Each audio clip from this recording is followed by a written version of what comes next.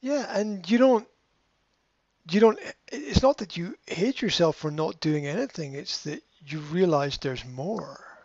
You realize Mhm. that that you are actually capable and able of doing more, and that's something that we all have a problem with. There's nothing that I've ever done in my life that I couldn't have done better.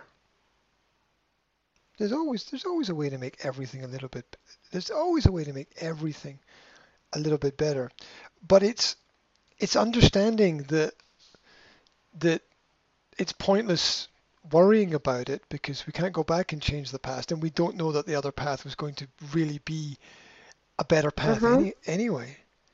So, Th- but Yeah. there's no way that we could like you could say somebody in their life takes a bad job somewhere.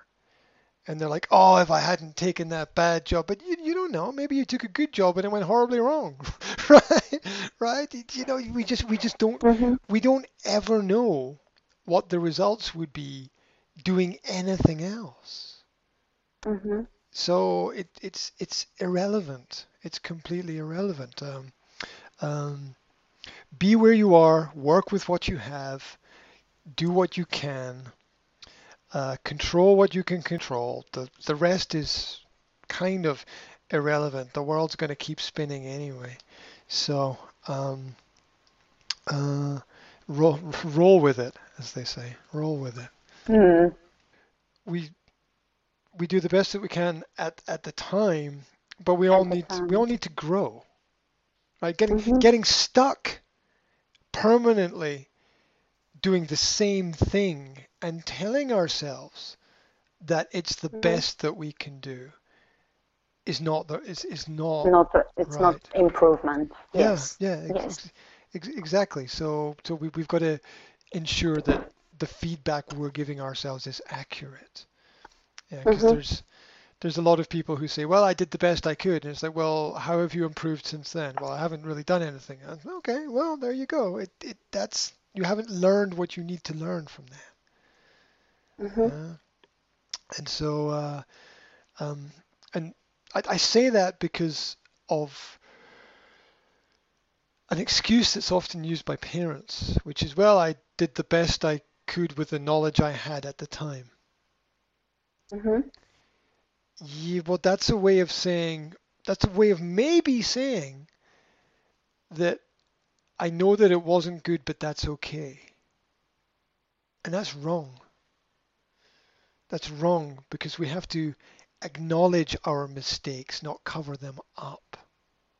And we Mhm. have to realize that there is a definite right and wrong. There is a definite good and evil, so to speak. Have there are things that have always been good, and there are things that have always been bad. And it's important to understand what those things are. And again, I relate that to the sort of a Christian biblical context where the simple form is like, look at the Ten Commandments. These are 10 rules. And of course, there were more in the Bible, but the basic 10, they were bad thousands of years ago, and they're still bad today. Mhm. Just because I did the best I could with the knowledge I had, that you have to work at it.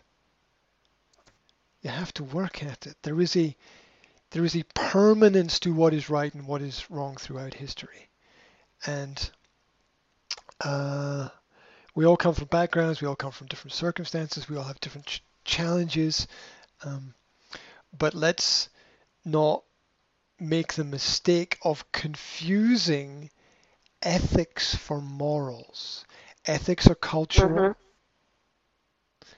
and morals are absolute. The ethics will change depending upon where you are, in which country you're Mhm. in, at which time you're born, and who your family is, and what their religion is. Your ethics will change. But morality is permanent, it never changes. So we have to be careful about not confusing one with the other. point.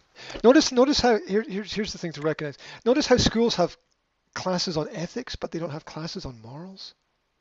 Something to Mm-hmm. think. I mean, don't get me wrong. Ethics are useful, practical, Yes. helpful. You're going to get your ethics in school, but you have to go deeper to find the morals. You have to go deeper to find the morals. They're there. Right. Mm.